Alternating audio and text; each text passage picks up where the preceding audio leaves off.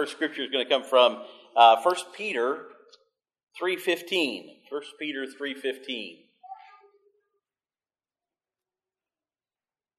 And we'll start with a word of prayer. All right. Gracious Lord and Heavenly Father, we thank you for this day and the time that we gather in this service. After we've sung our praises to you and we've gathered around the table and we have received this great meal from you, and we have shown our allegiance to you by the giving of our tithes and offerings today. And now to come to this time and just to await the truth that you have for us. And it might be something different for each one of us. And it may be something that really we're not even focusing on, but something that just triggers a thought. Or triggers another scripture that makes a connection that turns over a new leaf in our faith. And helps us to grow. Father, we ask for these times. And we ask for your blessing upon it. In Jesus' name we pray. Amen. I want to share some statistics from two different studies that are consistent with one another. And I don't want them to get you down. I just want to show a little bit about where we are in our nation today and the church. This first study comes from George Barna. And you might have heard me quote him before. George Barna is a very popular, what we would call a pollster, for lack of a better term. But he's one of those that doesn't take the numbers and make them fit, his agenda. He uses the numbers and does them correctly, which that can be done. And the second person, also, that I'm going to quote today, Beamer, does the same thing. And they're both Christian men. They're both wanting to just see where people are according to their faith. The first one was done several years back by George Barna, and he concluded that a majority of 20-somethings, 61% of today's young adults, had been churched at one point during their teen years, but are now spiritually disengaged. And that means not actively attending church, reading the Bible, or praying. Now, the other study shows that, and I'm going to spend a little bit more time on this one, a mass exodus is underway. Most youth of today will not be coming to church tomorrow. Nationwide polls and denominational reports are showing that the next generation is calling it quits on the traditional church. And it's not just happening on the nominal fringe. It's happening at the core of the faith. In other words, what they're saying is it's not happening in the liberal denominations that's gone away from the Bible, the liberal churches. These are in churches that are conservative with the Word of God. Teach the Word of God. Believe what it says. Believe that it's not in error, inerrant. And this is who these young people, that's where they grew up, in these churches. So those reports show that the next generation is calling quits on the traditional church, and it's not just happening on the nominal fringe, it's happening at the core of the faith, and that's what they mean by those core of the faith are those churches. The study group that they used was divided into an equal number of males, females, and two age groups. They made 20,000 phone calls. That's a lot. Normally what happens is they make 1,000 phone calls, and then from those 1,000 phone calls, they just lump it all together. They targeted this. So they called 20,000 people, tried to find out what church they were a part of, and then from that they gleaned 1,000 out of those 20,000 phone calls. And just half of them were male and female of each group.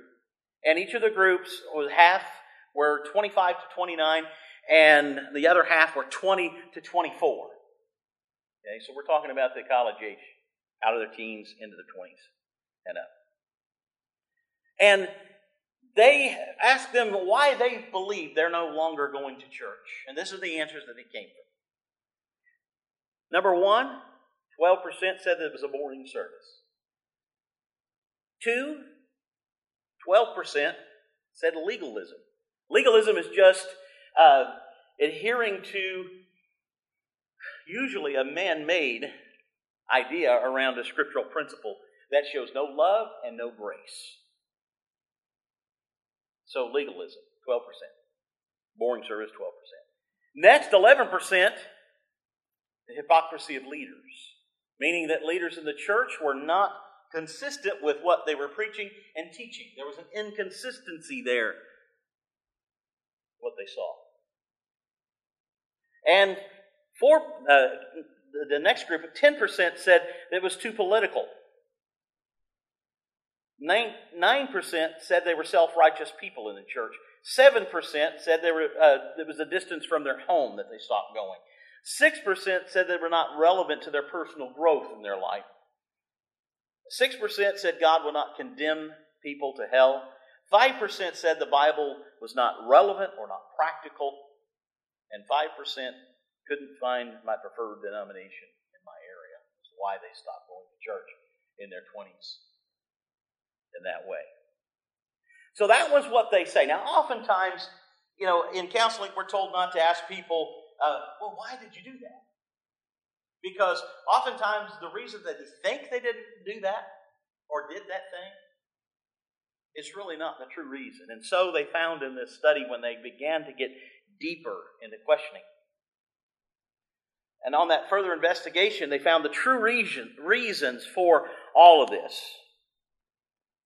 And there were two powerful application points that can be made from this. They deduced it all down. And I'm trying to, this is page after page that I read here. I'm trying to reduce it down, not to bore you, but just to get to the point. What is it that we can do to help this situation? First thing was to defend and teach the Bible from the very first verse of Scripture. And there's a great need for practical and relevant apologetics teaching for all ages. Now, I'll get to that word. Don't let the word apologetics scare you if you're not familiar with it. The second thing is to live an authentic, biblically based Christian life as individuals and as the church. So people will see Christ reflected in all that is done and stop the hypocrisy. Those were the two things that they concluded that would have helped and will help bring these back to the church. And we talk a lot about each one of those, but the next 3 weeks I want to focus on that first one where it says that we need to make an effort in the church to teach the practical and relevant application of the Bible in people's life through apologetics. Now, what is apologetics? We're going to define that here in just a moment. And so the next 3 weeks we're going to look at three areas of apologetics and why we believe what we believe. So we have not done well in our youth preparing them to defend their faith in the secular world. You've got to think about it. How much time does a student spend in instruction in the classroom? And I know I'm in public education, and I'm saying this, but it's true with a secular mindset. It's inconsistent with our Christian worldview. The mindset that they are under, even under a Christian teacher, what they're taught is not biblical. It's secular. At one time, it was more biblical. Go back and look at some of the books that were used prior to 1940 in instruction in the classroom, and compare that to some of the things today. You would be shocked and surprised at that. Not saying that we need to pull all of our kids out, homeschool, but we need to make certain that our kids know what they believe and why they believe what they believe and can defend it. and make sure that they see how the Bible is practical to their lives. And then once we teach that, once we show that to our kids, we've got to live it. We've got to model it. They've got to experience it through us and living it out and not see the inconsistencies. And when we do, as we all do, make a mistake, we've got to come to them and say, I shouldn't have done that. That is inconsistent with what I know is right. God would not be happy with me living that way. And so we've got to find that consistency there and help them in their path of growing so that they can grow up and be strong adults. In other words, we haven't been very well. I gave you that scripture there, 1 Peter 3:15. We haven't done as well as we could have across the board in preparing ourselves and our children, our youth, to live this way. 1 Peter 3:15. But in your heart, set apart Christ as Lord.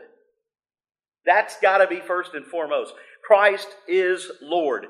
Not just at church, but in our homes and in everything we do, Christ is Lord. Always be prepared to give an answer to everyone who asks to give you the reason for the hope that you have. So we've got to be able to defend our faith. We've got to be able to say, I believe this because. And we've got to be able to do that with gentleness and respect, according to Peter. So we've got to learn to defend our faith. That word apologetics that we talked about earlier comes from a Greek word. And it's apologia is the Greek word. It's not important to remember that, but it means to speak in return or defend oneself. In the Roman and Greek cultures, it was a formal defense, either in response to a prosecution in a court of law, or by extension as a literary mode. So you can use it to defend your faith as if you're being cross-examined, or you can use it as you're writing, speaking, using a Christian worldview. Those are the two ways that apologetics should be used for us as Christians. So it's a time when we define what we believe and why we believe it and what the Bible says and why we hold to that 100%. That's the apologetic side of it. Now, in this study that we're going to be doing, we're going to first today get the biblical view of the earth. Then next we're going to look at the natural scientific systems in the universe in biology. Biology itself on the third Sunday.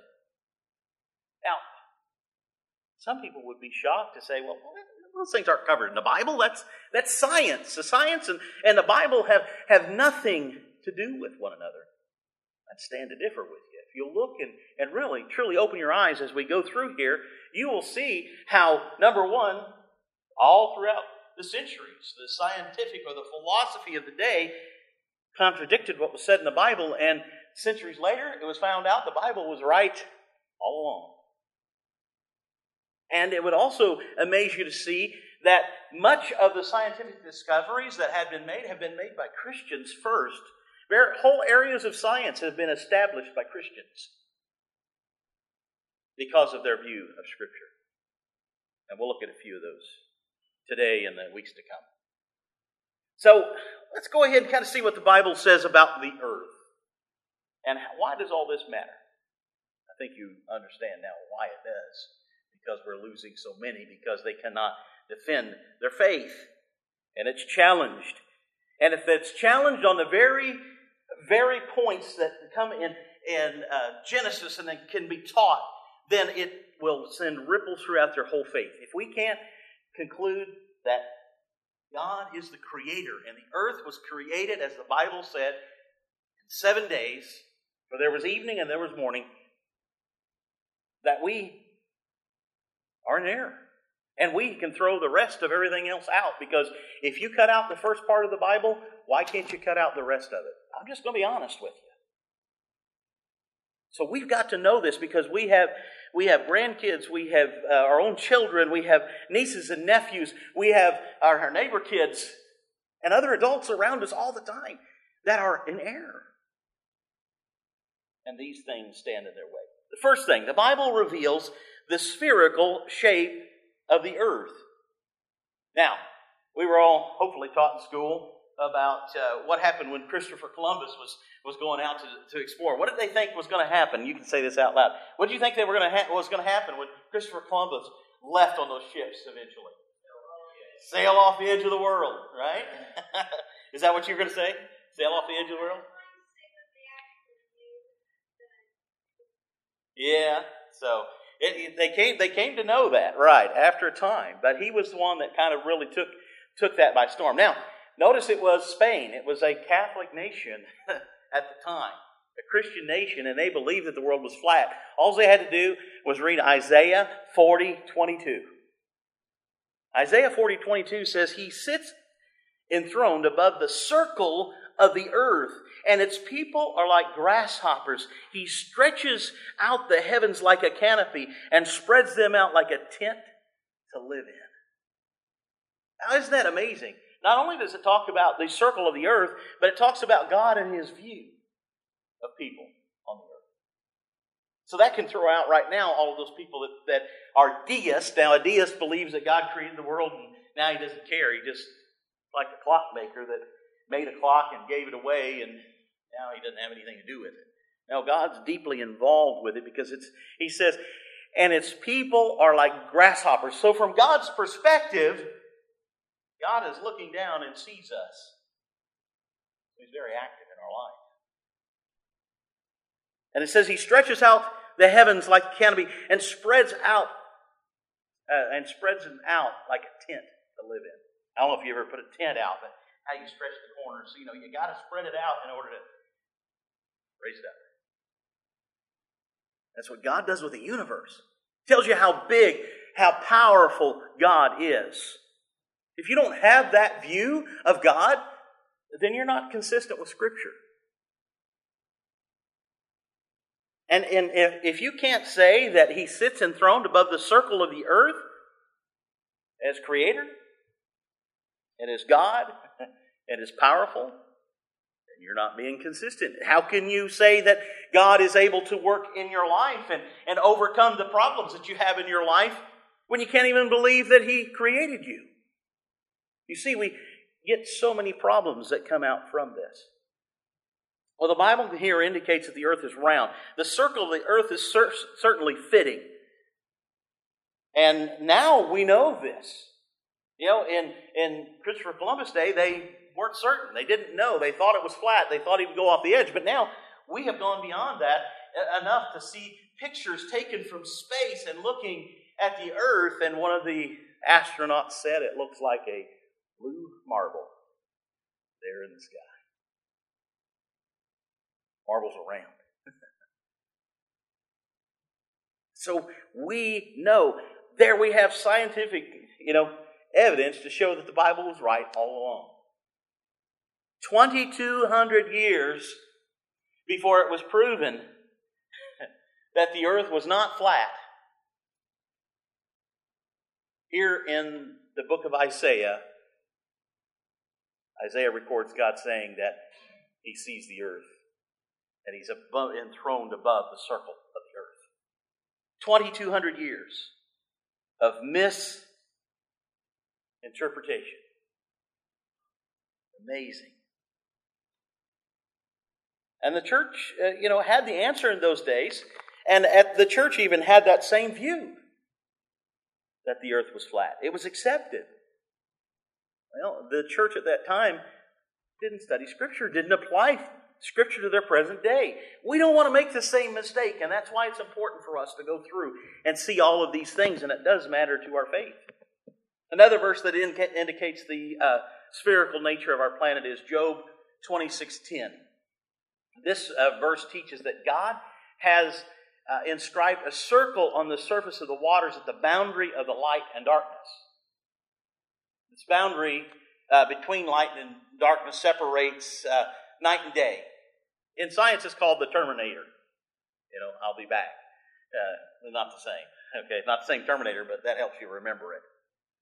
And you can actually see from space as night and day travels all the way around the world in a straight line. All the way around. There is a definite night and there is a definite day. And Scripture says that God set that in place. Dr. Jason Lyles states in an article, of course, a scientist. He says, someone standing on the Terminator would be experiencing either a sunrise or a sunset. They are going from day to night or from night to day. The Terminator is always a circle because the earth is round. One of the great delights of observing the moon through a small telescope is to look at its terminator. It also has a terminator that goes around. There's day and night on the moon. Especially during the first and third quarter phases when the terminator is directly down the middle of the moon. The craters are most easily seen at this boundary since the sun is at a low angle and casts very long shadows there. The moon looks particularly three-dimensional when viewed through a telescope during these phases. It is clear that the moon is a sphere, not a flat disk. And if you want to go online and look this up, I'm going to give you the website for that at the very end. Hold on just a second. A lot of information from that. So he goes on to say, for the earth, the terminator occurs not on a cratered rocky surface, but primarily on water, since the earth is 70% water. Job 26:10 says he drew a circular horizon on the face of the waters at the boundary of light and darkness. So again, it suggests God's eye view of the earth. Again, telling us something about God in this.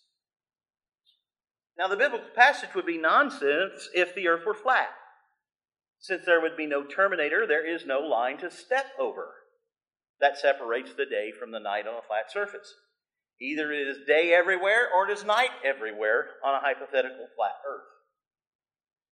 However, the earth does not indeed have a boundary between light and darkness, which is always a circle since the earth is round. So, there he states through this that we know that terminator, that day and night, that line is there, and it shows that the earth is round and that God looks down upon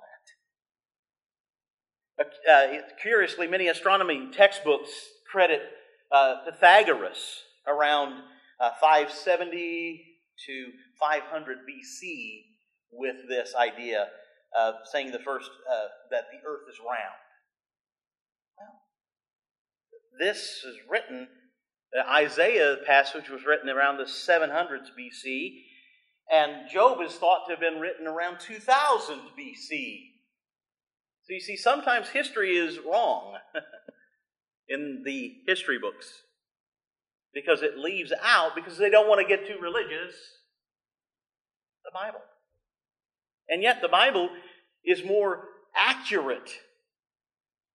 For millennia, the Bible is accurate.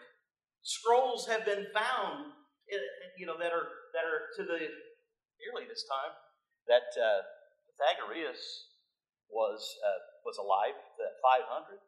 The Dead Sea Scrolls go close back to that time frame in the BCs.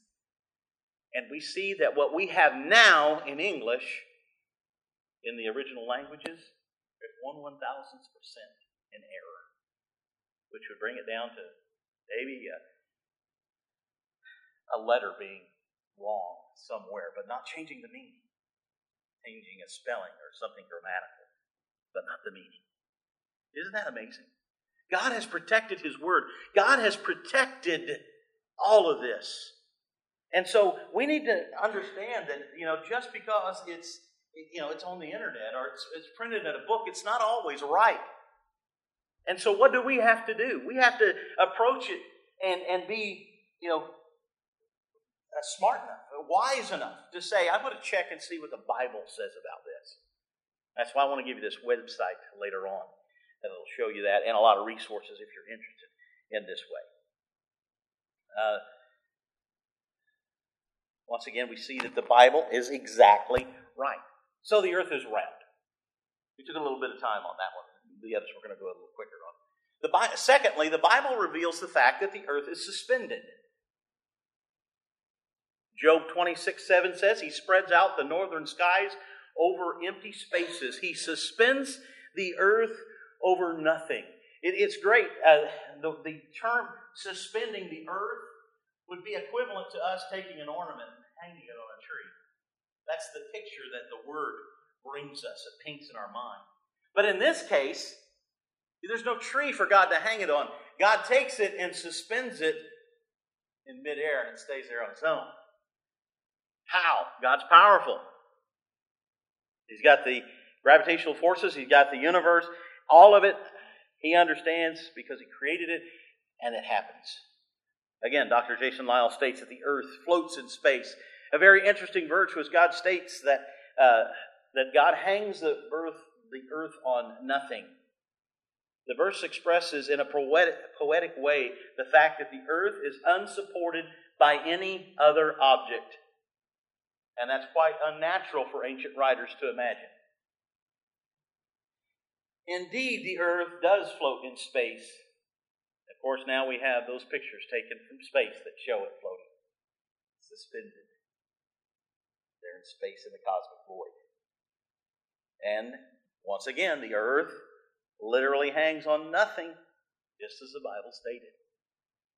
The Bible also reveals the existence of mountains and canyons in the sea. 2 Samuel 22:16, the valleys of the sea were exposed and the foundations of the earth laid bare at the rebuke of the Lord, at the blast of breath from His nostrils. So here we see the very foundations, it says, of the earth. The valleys of the sea were exposed. Well, if there's a valley, what else does there have to be? A mountain. Valleys are created when the mountains are on each side. And so we see that that is true. Now, if you think the Bible is not accurate when it comes to earth science, let's compare this verse with what I found on the NOAA website, National Oceanic Atmospheric Administration website. Now, surely we would know that a government website, a government agency would not, in this day and age, do anything that was overly religious, and especially, more than likely, would not print anything from Scripture. But listen to what is said about mountains and valleys in the ocean. Again, taken directly as a quote from the website. The longest mountain range on Earth is called the Mid-Ocean Ridge, spanning 40,389 miles around the globe. It's truly a global landmark. About 90% of the mid-ocean range is under the ocean. The system of mountains and valleys crisscrosses the globe, resembling the stitches in a baseball. It's formed by the movement of the Earth's tectonic plates. As the Great Plates push apart, mountains and valleys form along the sea floor as magma rises up to fill the gaps.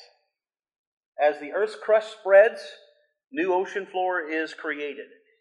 This process literally renews the surface of our planet. If you look at a map of the world volcanoes, you'll find that most of them form along the boundaries of this great system. In fact, the global mid-ocean ridge system forms the largest single volcanic features on Earth. The mid-ocean ridge consists of thousands of individual volcanoes or volcanic ridges segments which periodically erupt. Once again, how many thousands of years did it take science to come to the point to see what Scripture has said all along? That there were valleys in the sea. And there we have it. So once again, long before science got there, There was the Bible, showing the truth. Next, the Bible states that there was existence of watery paths, ocean currents in the sea. For me, this is the one that was most amazing. It brings kind of all of what we've been talking about together when I found this out. Psalms 8:8 says, "The birds in the sky and the fish in the sea all swim the paths of the seas." Now, when I think of the seas, I don't think of paths. I think of paths when I'm walking on earth, and I know that because I'm not going to be walking on the ocean. And surely, unless someone has information thousands of years ago that there are paths in the seas, they're not going to write that either. So the psalmist wrote this psalm knowing, through inspiration of the Holy Spirit, that there were paths in the seas. And quite interesting. Something very interesting about this verse. Listen closely. American naval officer and oceanographer Matthew Murray lived from 1806 to 1873. A long time ago. He was a Christian who loved reading his Bible. He also had no doubts about its accuracy, and these facts led him to some remarkable discoveries in science. I'll stop right there for just a minute. Here we see exactly what we're talking about, why we have to know what we believe and why we believe it. It also shows us that if we truly adhere to the Word of God, God's wisdom can lead us into some amazing discoveries and some amazing things, not just about spiritual things, but about His creation also. Murray entered the U.S. Navy in 1825, but an accident in 1839 partially disabled him. So he left active sea duty. Scripture comes to mind. All things work together for good for those who love the Lord. See if it doesn't apply to him. 3 years later, still with the Navy, he was appointed superintendent of the U.S. Naval Observatory in Washington, and also of the U.S. Depot of Charts and Instruments, making of maps, including maps of the sea. Over the next 19 years, Murray devoted himself to studying the winds, clouds, weather, and ocean features, as well as the Bible. I think he did that on government time, just don't let them know. In his Bible studies, the words of Psalm 8 stuck in his mind. This very verse that we just read, it stuck in his mind. Murray determined that if God's word said there were paths in the oceans, then there must be paths. So he set out to find them.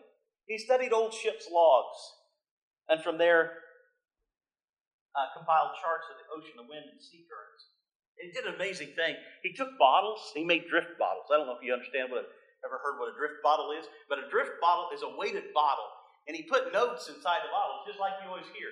But instead of floating on top, the drift bottles just go a little bit below the surface. So the wind's not driving them, the water is actually driving them. And so what he did is he put the address on there in a few languages, and that way whoever got that could see that and said, "Would you please send this note back to me and tell me where it landed?" And they were numbered, and he had this elaborate system. And so these bottles were going all over the world, and he was getting this information back. You know, talk about the World Wide Web. It was a little bit slower, but it got it done, didn't it? And so from that, he deduced that there were great ocean currents and paths that were followed.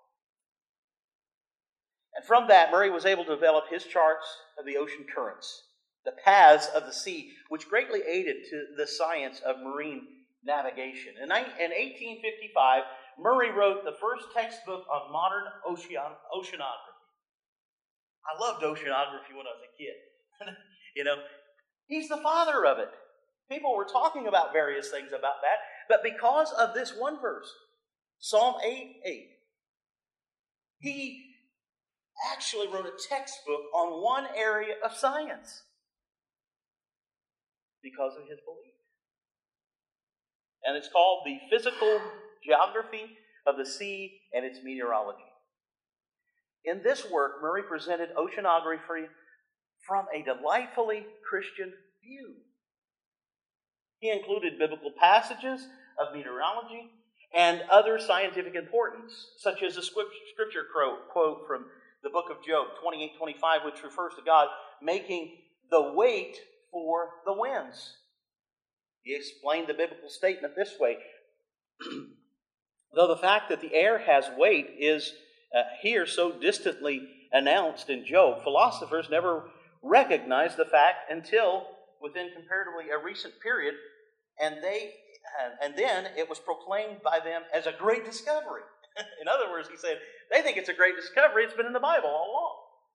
Nevertheless, the fact was set forth as distinctly in the book of nature as it is in the book of Revelation. For the infant, in availing itself of atmospherical pressure to draw milk from its mother's breast, unconsciously proclaimed it.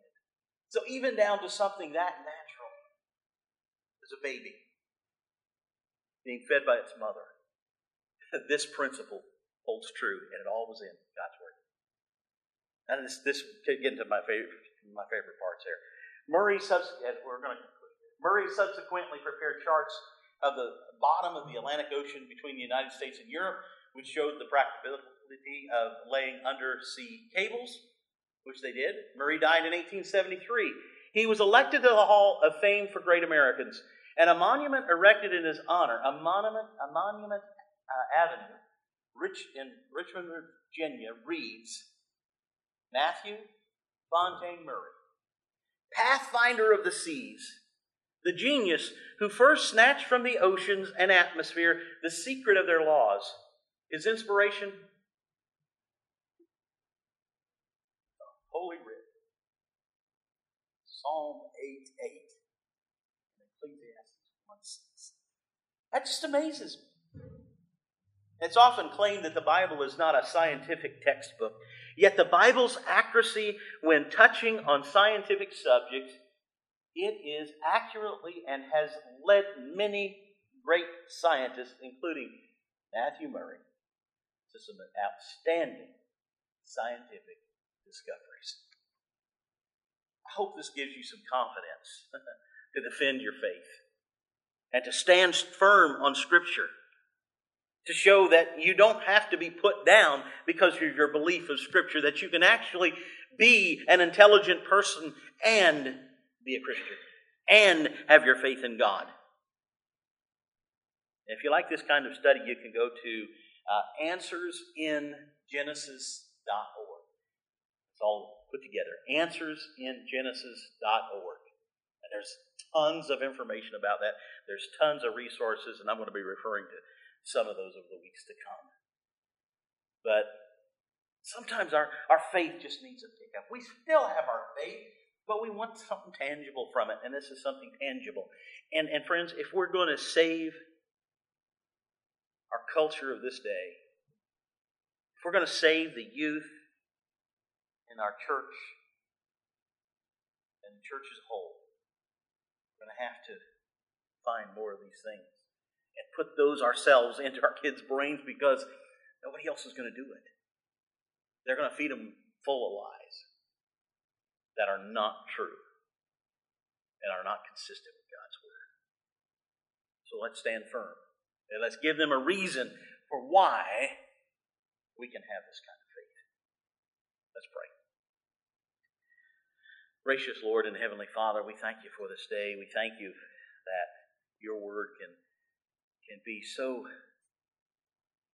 deep and so strong for our lives and in a practical way also. And it also can say much about the world around us. Father, we just pray that you would help us to be the kind of people you would have us to be, that we could stand up on faith, that we could stand sure and firm and say, this is my belief, and this is why,